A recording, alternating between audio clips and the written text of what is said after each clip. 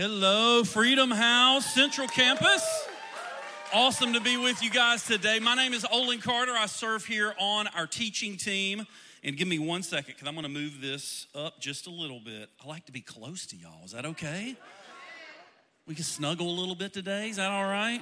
Let's not make it weird. Don't be scared. My name's Olan Carter, like I said.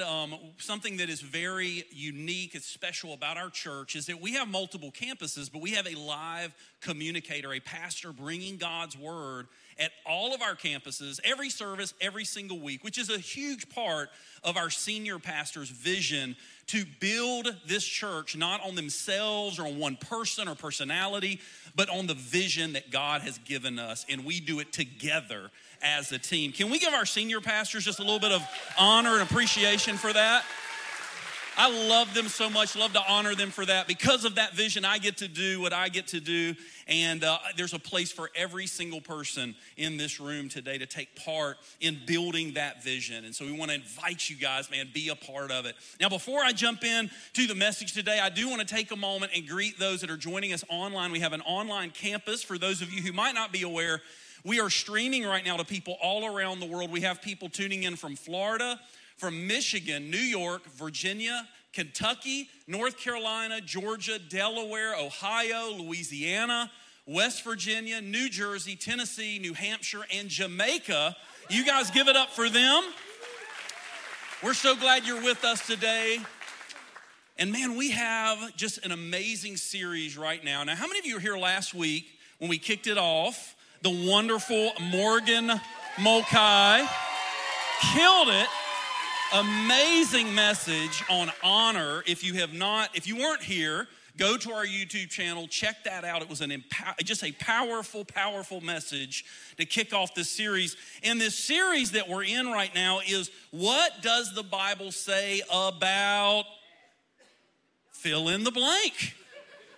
You can fill it. We're going to cover so many different things. And the thing that I have to cover today, I think I'm going to hit this from a unique standpoint to give you a biblical worldview. But this is such an important topic, especially in the culture that we're in right now. We're going to talk about today, what does the Bible say about sin?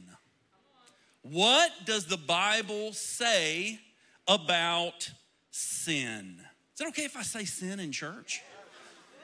Man, most churches don't say sin anymore. It's become a dirty word, right? It's a forbidden, it's taboo, even in church. But I think we need to talk about sin just a little bit. Turning your Bibles with me to Matthew chapter 1. We're going to start reading in verse 18. Matthew 1, verse 18. I would encourage you today to take some notes. We're going to cover a lot of scripture today. I'm going to cover a lot of different things today, and I would encourage you to write some stuff down. I think it's going to help you. This is Matthew chapter 1, verse 18. It says, "Now the birth of Jesus Christ took place in this way when his mother Mary had been betrothed to Joseph. Before they came together, she was found to be with child from the Holy Spirit. And her husband, Joseph, being a just man and unwilling to put her to shame, resolved to divorce her quietly. But as he considered these things, behold, an angel of the Lord appeared to him in a dream, saying, 'Joseph, son of David, do not fear to take Mary as your wife, for that which is conceived in her is from the Holy Spirit.' Now look at verse 21. It says, 'She will bear a son, and you shall call his name.'" Let's do it again. It says, "And you shall call his name."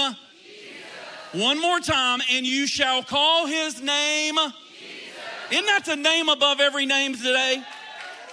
Man, there's something about the name of Jesus. "You shall call his name Jesus." Why? "For he will save his people from their sins." He will save his people from their sins. It doesn't say that he will save them from their poverty. It doesn't say that he will save them from war. It doesn't say that he will save them from drugs. It doesn't say that he will save them from depression. It doesn't say that he will save us from tyranny. I believe that Jesus can save us from all those things. But the reason he was sent was to save us from our sins. God doesn't see all these other problems as the priority, as the primary issue. And in your life, what are you seeing as the primary issue? Is it your kids? Is it your money? Is it your job?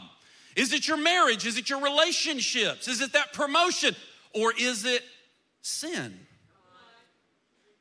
Is it maintaining a close personal relationship with God and getting rid of anything that would block that would keep you from God?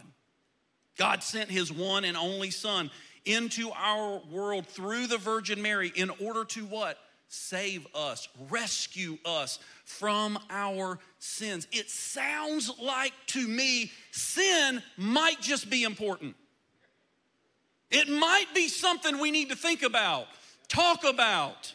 It might be an important thing. In Matthew chapter 3, verse 6, the Bible tells us that John the Baptist, the forerunner of Jesus, the man that Jesus said, there's no greater person born from a woman on this earth ever than John the Baptist. What was his ministry? Baptizing them as they confessed their sins and repented.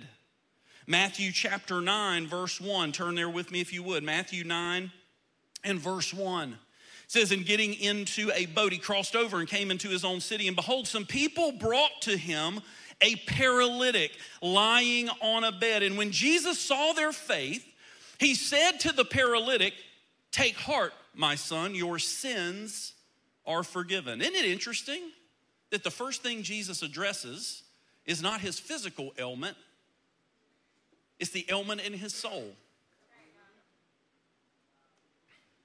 He says, you're forgiven. And behold, some of the scribes said to themselves, this man is blaspheming. But Jesus, knowing their thoughts, said, why do you think evil in your hearts? For which is easier to say, your sins are forgiven, or to say, rise and walk? But that you may know that the Son of Man has authority on earth to forgive sins. He then said to the paralytic, rise, pick up your bed and go home. And he rose and went home. When the crowd saw it, they were afraid, and they glorified God who had given such authority to men. The people brought this paralyzed man to Jesus. He can't move. He's been lying on his backside for probably his entire life. And what does Jesus address first? His sins. He heals the man. Glory to God. I mean, that's amazing.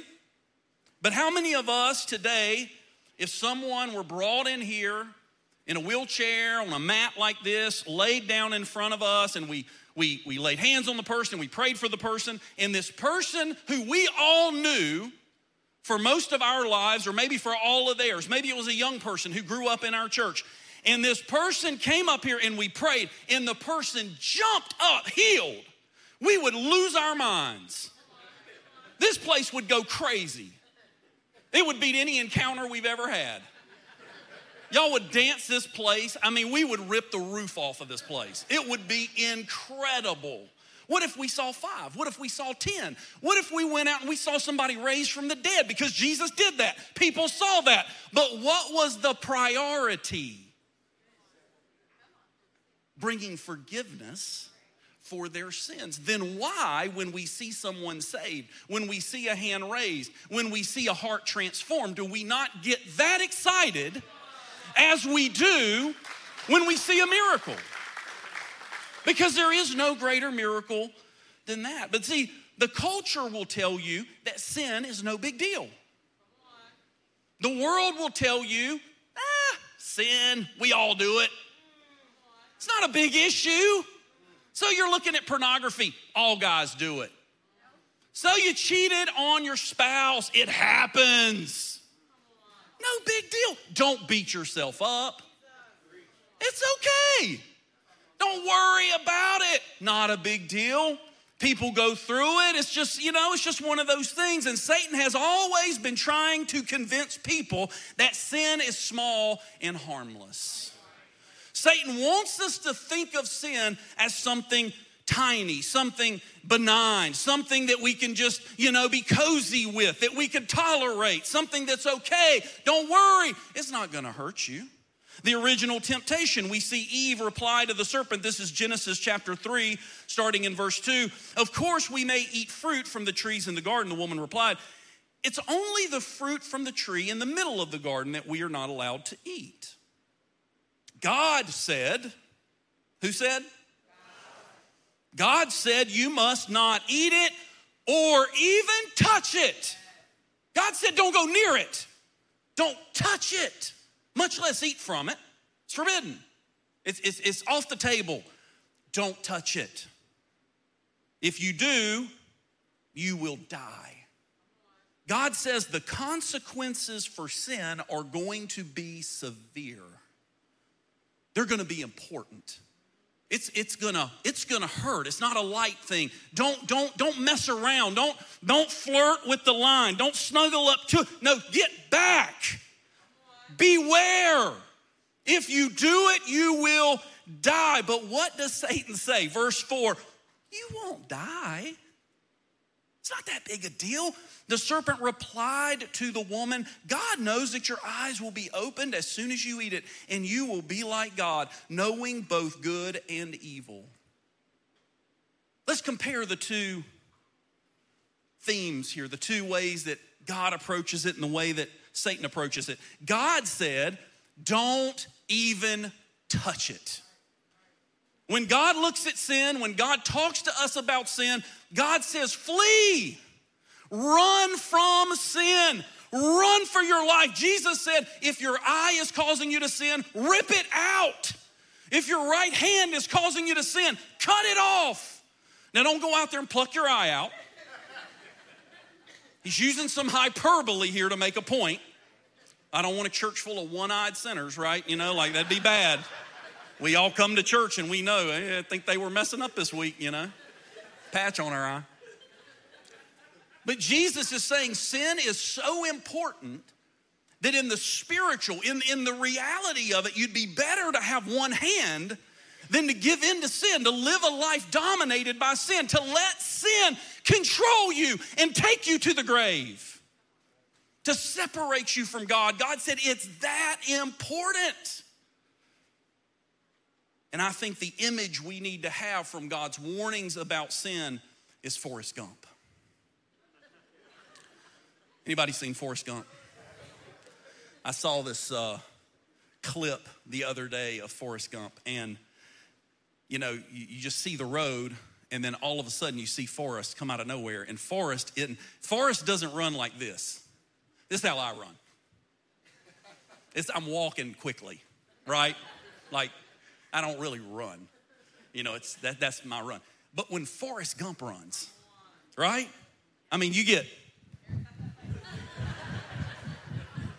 Forrest is getting it. What do they say? Run, Forrest, run. Keep on running, man. He's running, and then his truck is behind him, and it builds the tension because the truck is getting closer. And then all of a sudden, Forrest is running, and he just turns, and then he just goes the other way. They can't get him. I was laughing so hard. I'm like, this guy's an idiot, but he can run. He can run. And that should be our testimony as Christians. I would love, when I get to heaven, I would love God and the angels to look down at me and say, boy, that boy ain't real bright, but he can run. Man, he flees from sin. When sin comes, I'm getting it. I'm not hanging around. I'm not cozying up to it. Man, it's like a rattlesnake when I see sin, when I sense sin, when I'm around it, when temptation comes. Man, I'm kicking it into Forrest Gump mode. Let's go. Run, Forrest, run. You got to flee from sin. Satan, on the other hand, says, don't worry. It's okay, sin is no big deal. Sin ain't going to hurt you. And listen to me, church. The reason that the world doesn't listen to us when we warn them about sin is because we're so cozy with it.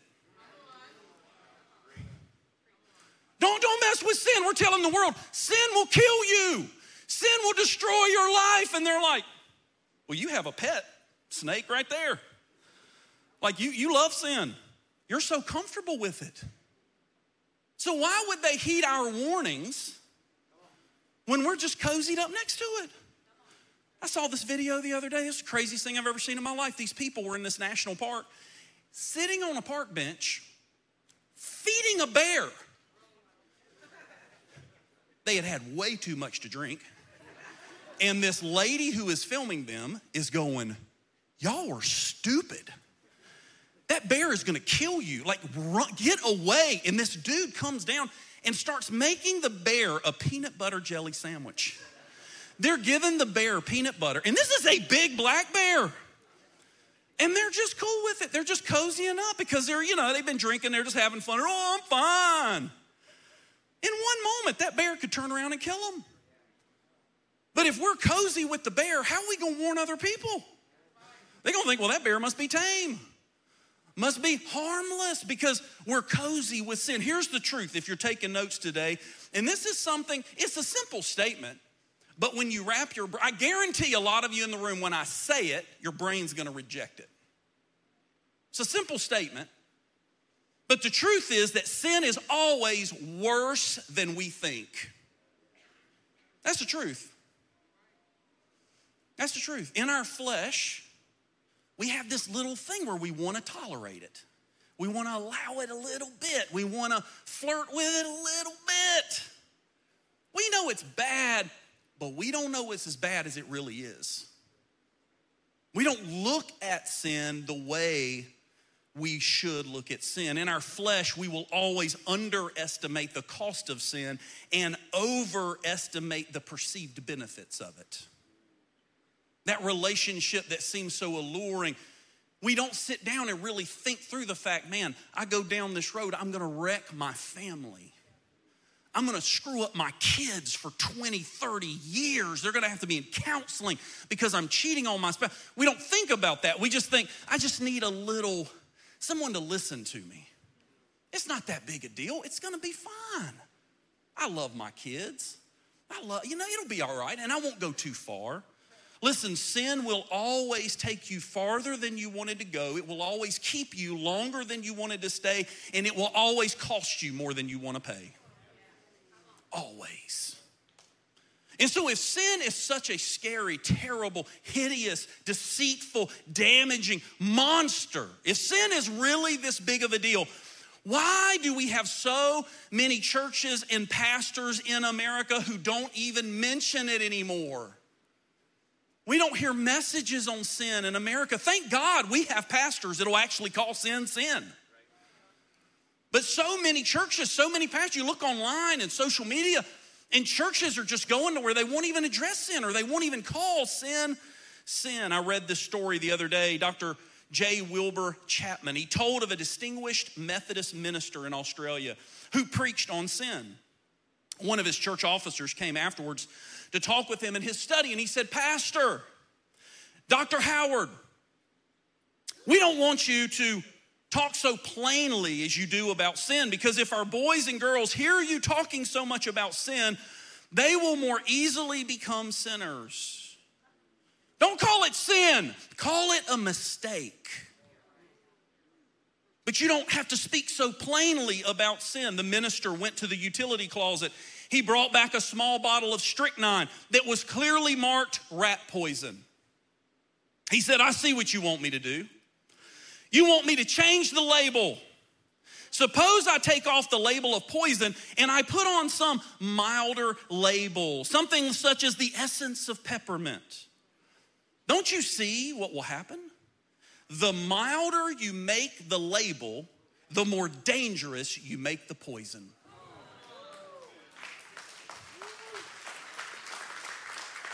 I'll say it again.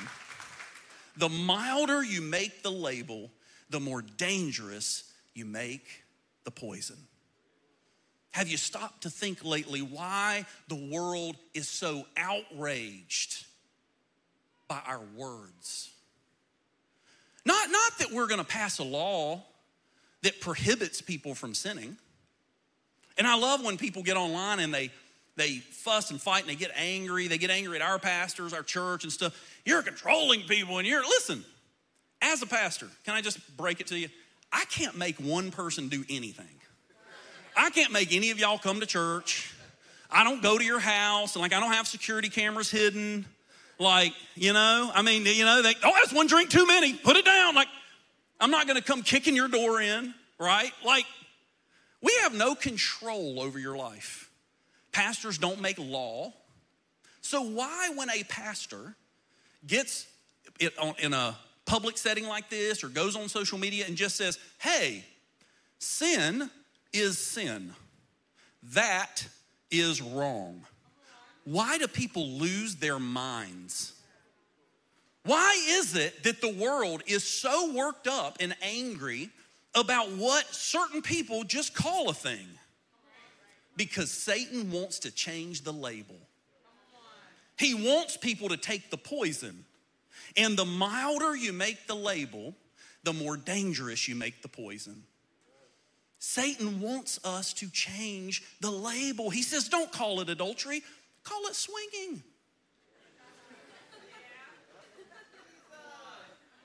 Don't call it unnatural, call it trans.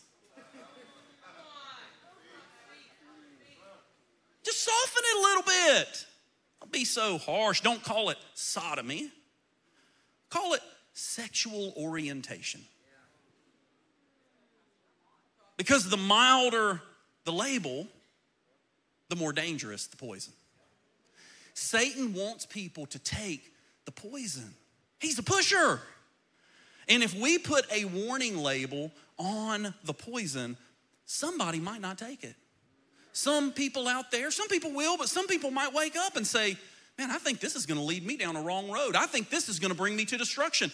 I think this might be a big deal. And Satan doesn't want that. Listen to this. This is from the NASW, the National Association of Social Workers. This is their comment. I pulled this from their website just a couple days ago. This is very current. And this is their comment on LGBT. I'm not making this up, y'all. This is their comment on LGBTQIA2S+. I'm not making this up. I literally copied and pasted this. People who are lesbian, gay, bisexual, transgender, and or gender expansive, queer and or questioning, intersex, asexual, and two-spirit are members of every community and provide incredibly important contributions to society every day. NASW further recognizes that LGBTQIA2S+, I'm reading it, people have always been part of our social workforce and continue to make meaningful contributions to our profession. LGBTQIA2S+. You know how you know this is so demonic? It doesn't even make sense. I go into a convenience store, knock the place over, run out with a handful of cash. Police show up later and they say, did you get a good look at the thief? Well, yes, I did. Wasn't wearing a mask, came in plain clothes, robbed the place about 20 minutes ago. Well, can you describe the person? Was he male or female? I don't know. I didn't stop to ask him. I can't answer that question for you, officer. I don't know. How I identify myself isn't even a thing. That expression was invented about 10 minutes ago. How I identify myself is stupid. I go to parties sometimes, walk in the room. I don't know everybody. Sometimes we do name tags. But I know me. I don't need a name tag for me. That is stupid. If I don't know who I am, something's broken. Hello. And I'm not making fun of anybody. I'm trying to illustrate the demonic nature of what is happening in our country. We use photo ID in this country. I go to the airport. How do they know I'm me? Because the stuff on the photo ID can be compared to reality. If my photo ID had long flowing hair, they would have to stop me for a minute. They'd be like, excuse me, sir. Why would you call me sir? I say in a deep voice with a beard. You don't know anymore. Like, what are we doing? It's just stupid. Identity is for others. So I have an external identity so you can identify me. I don't need to identify me. I know me. Wake up with me every day.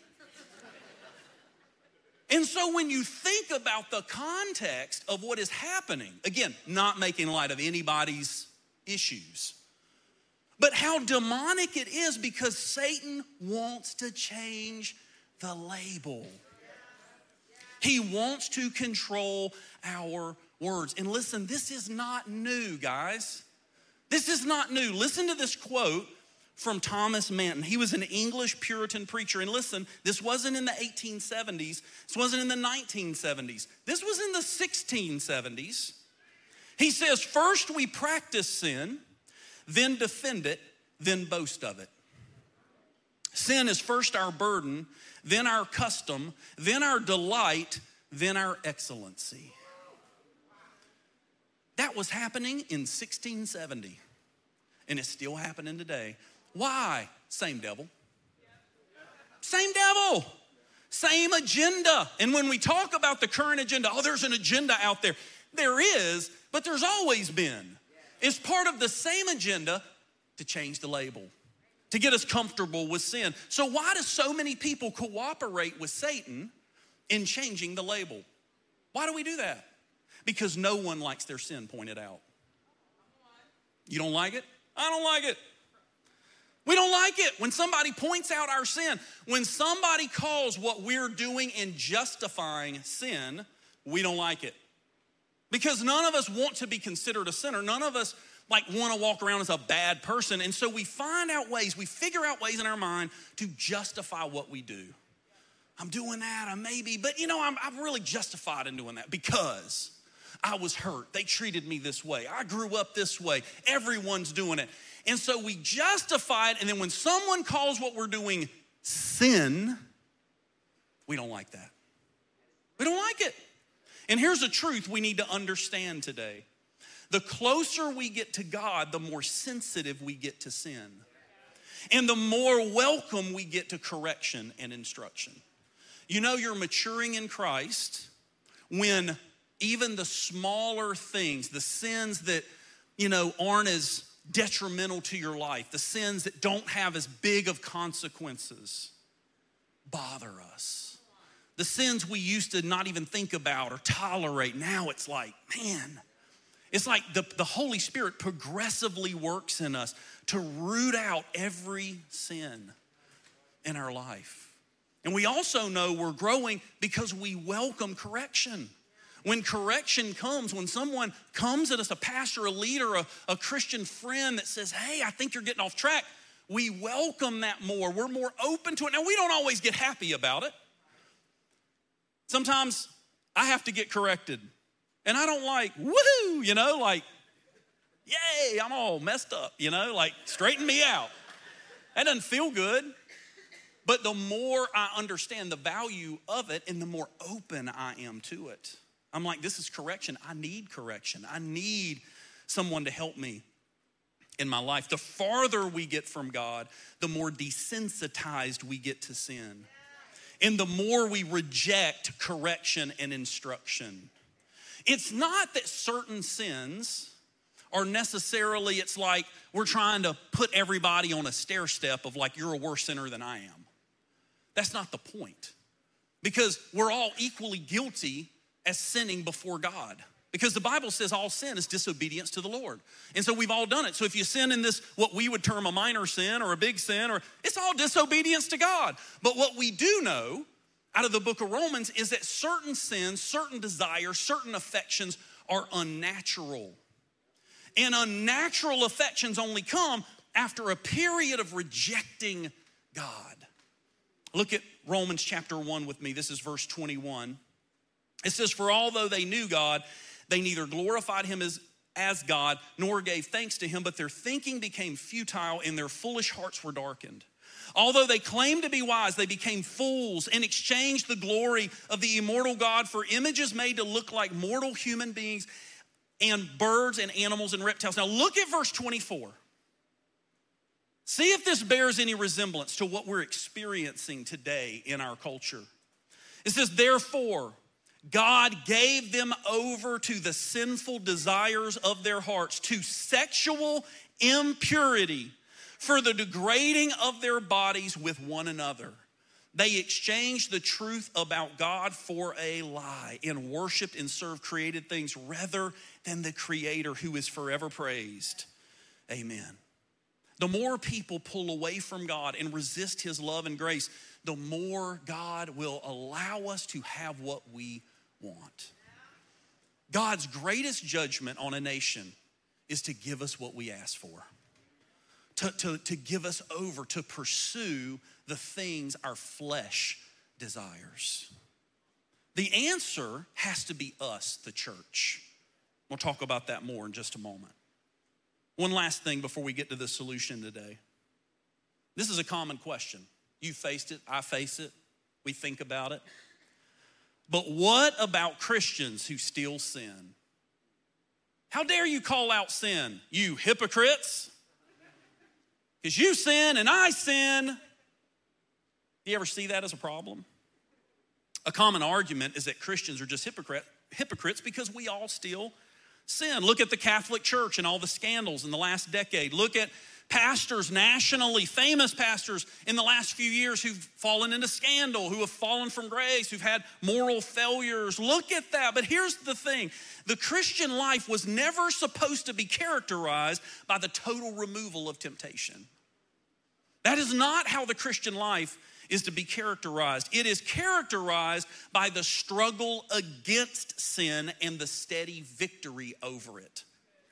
Run, Forrest, run. That is how our lives are to be seen. The world should not see a perfect church, perfect Christians. It should see Christians who are fleeing from sin, struggling with sin, winning against sin. 1 John chapter 3, verse 6 through 10, it says, no one who abides in him keeps on sinning. No one who keeps on sinning has either seen him or known him. Little children, let no one deceive you. Whoever practices righteousness is righteous as he is righteous. Whoever makes a practice of sinning is of the devil, for the devil has been sinning from the beginning. The reason the Son of God appeared, praise Jesus, was to destroy the works of the devil. He came to rescue us. He came to destroy the works of the devil. No one, verse 9, no one born of God makes a practice of sinning. For God's seed abides in him, and he cannot keep on sinning because he has been born of God. By this it is evident who are the children of God and who are the children of the devil. Whoever does not practice righteousness is not of God, nor is the one who does not love his brother. Now that's a heavy passage of scripture right there. I remember as a young Christian reading that and just freaking out. Like, well, I still sin sometimes, so I don't even know God. Like, what is this thing saying? Listen, we overthink it. What John is saying is that people who just live in sin, practice sin, embrace sin, don't be fooled. There are people out there on the internet right now saying, masquerading under the name of clergy, pastor, reverend, saying, oh, these things are good. All these things are fine. LGBTQIS2+. Did I get them all? I think I did. It's great. It's biblical. Listen, he's saying, don't be fooled by those people. Any pastor, any church that's preaching, teaching the gospel of Jesus Christ and is not calling you to holiness, that ain't the real thing. Not the real thing. The false believer or the carnal, immature believer, listen, use grace as an excuse to live in sin. I'm gonna say that again. The false believer and the immature, carnal believer use grace as an excuse to live in sin.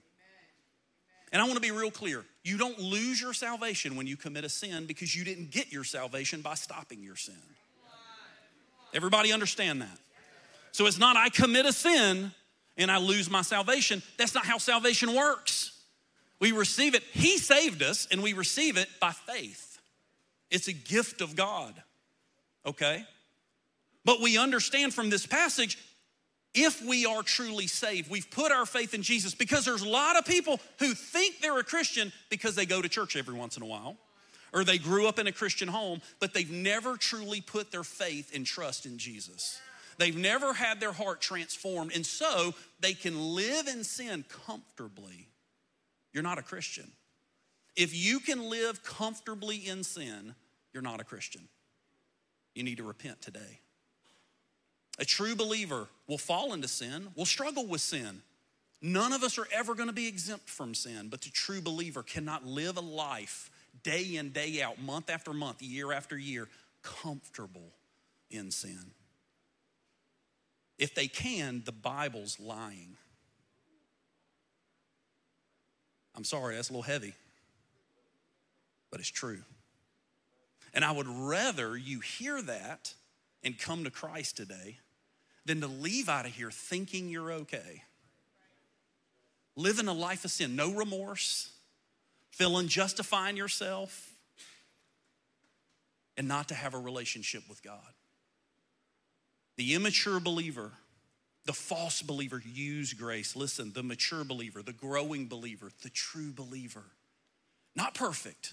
We mess up, we sin, we fall short. God knows I do all the time.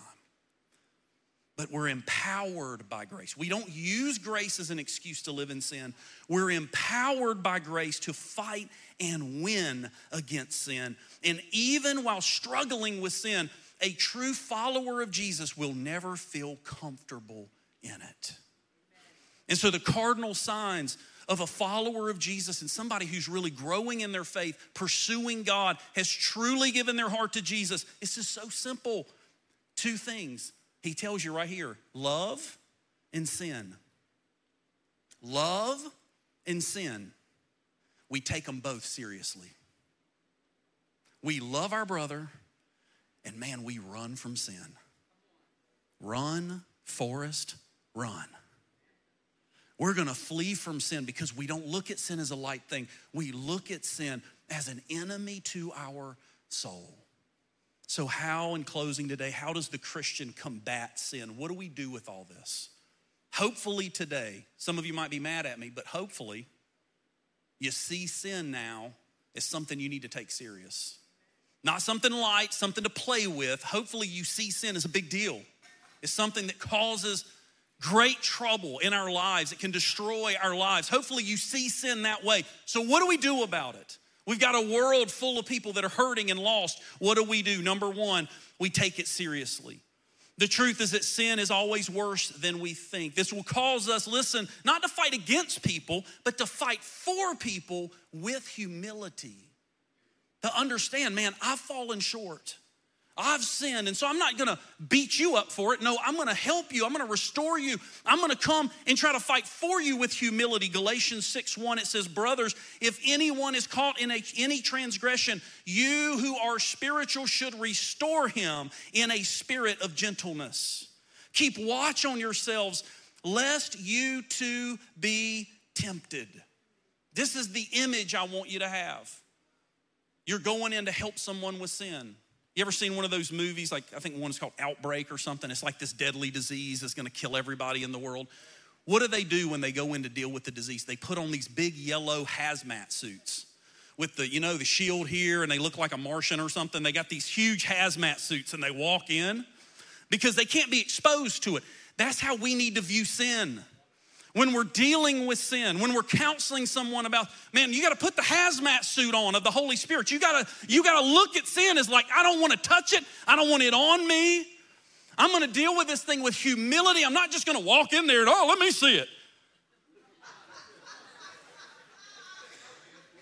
If we were dealing with a vial of some deadly virus, you wouldn't just walk in the pressure containment unit, just no hazmat suit and go, hey, let me see it here. Oh, let me throw it up there. Oh, that's cool. No, you would walk in there, you'd be trembling, you'd be sweating, you'd have your suit on, your protection on, because it's serious. And number two, so number one is we take it seriously. Number two, don't change the label. Don't refuse to change the label.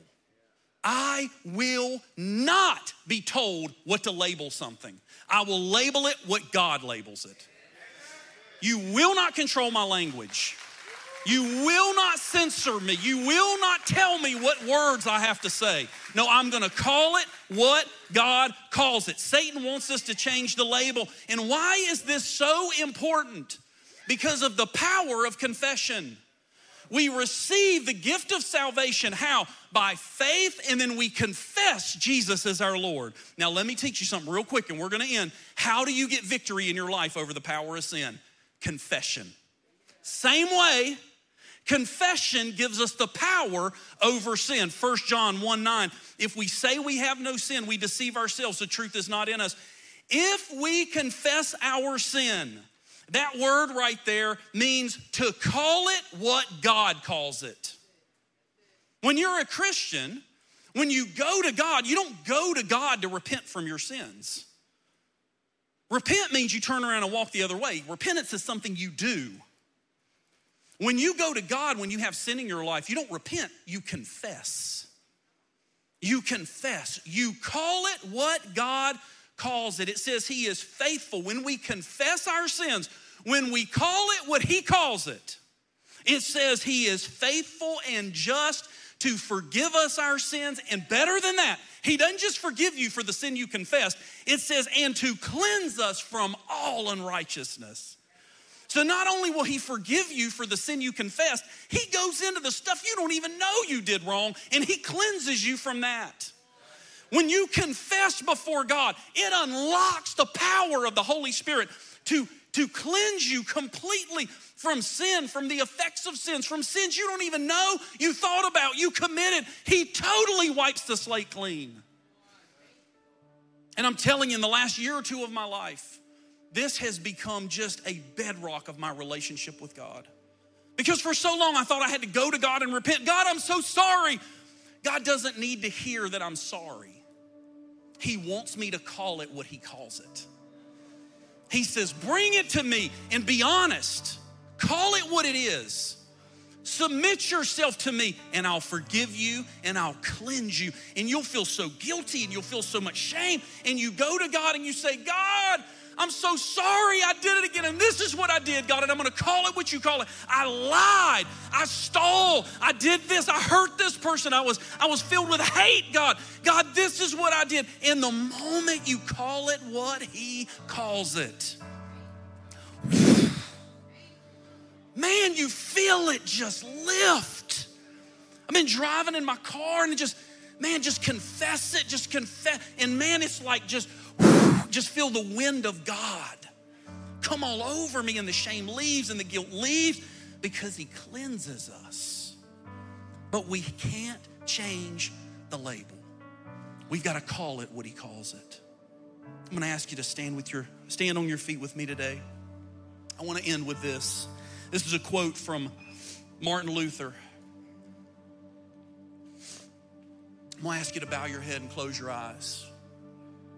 I just want to read this. I want you to be thinking about this as I read it, and we're going to pray. He says there are two types of sin. One kind is confessed, and this no one should leave unforgiven. The other kind is defended. This one no one can forgive, for it refuses either to be counted as sin or to accept forgiveness. When Christ talks about forgiveness, or the keys in Matthew 18:18, therefore, he puts the two side by side, loosing and binding, to make this clear. It is impossible to loose a sin which a person refuses to acknowledge as a sin that needs to be forgiven. if he holds on to it and refuses to drop it, I cannot take it from him, but must let him remain stuck in it, for he himself has changed a forgivable sin into an unforgivable one. There's only one way you give sin power in your life. It's by refusing to confess it. It's by holding on to it. Because we have free will, God says when you hold on to that sin, when you refuse to call it what he calls it, when you refuse to confess it and give it up to him, he says you turn a very forgivable sin into an unforgivable one. I can't help you. I can't rescue you. Jesus came, he was sent for one purpose, to rescue us from our sins. Let him rescue you today. Let him set you free. Walk out of here today free and light, shame off of you. No more guilt, just confess it today. I'm gonna ask you right now, if you've never confessed Jesus Christ as your Lord and Savior, you can do that right now. The gospel is that he came again to rescue you, and it is a free gift received by faith. And if you want to receive Jesus Christ as your Lord and your Savior right now, if you're watching online, there's a button there in the chat. We have people that will pray with you. You can click that now just to raise your hand. But if that's you in this room and you want to receive Jesus as your Savior right now, you want him to clean you, cleanse you, restore you. If that's you right now, just lift your hand up to heaven. I'm going to pray with you. Amen. I see that hand. Who else? Just raise your hand. Amen. Amen. I see that hand in the back. Thank you. Anybody else? Just raise your hand right now. Man, God is going to do a work in your life. There's nothing like experiencing the salvation that comes through Jesus Christ. He will set you free. Amen. We're going to pray this together. And listen, church, everybody in here, I want us all to participate. Maybe you've been saved, you've been serving God for a long time, but maybe there's been some sin and you've held on to it. You've refused to confess it. Maybe you've changed the label. You've made excuses. It's not that bad. It's okay. Everyone does it. This is the moment I want you to let it go. Just release it to God right now. You don't need to grovel. You don't need to come down here. You just need to call it what he calls it. He'll do a work in you. You can't clean yourself up. He does it. We're going to do it together right now. We're going to pray. I want everybody in here, just lift your hands up to heaven right now. As a sign of surrender, open your hands. Just lift your hands up to heaven. We're going to let it all go right now. Just repeat this prayer with me. Say, Father, cleanse me. I call it what you call it. I have sinned. I've fallen short. But Jesus came to rescue me. Rescue me today. Set me free. Change me. God, I want to serve you. Empower me to live free of sin, in victory every day. I receive it by faith. In Jesus' name, amen.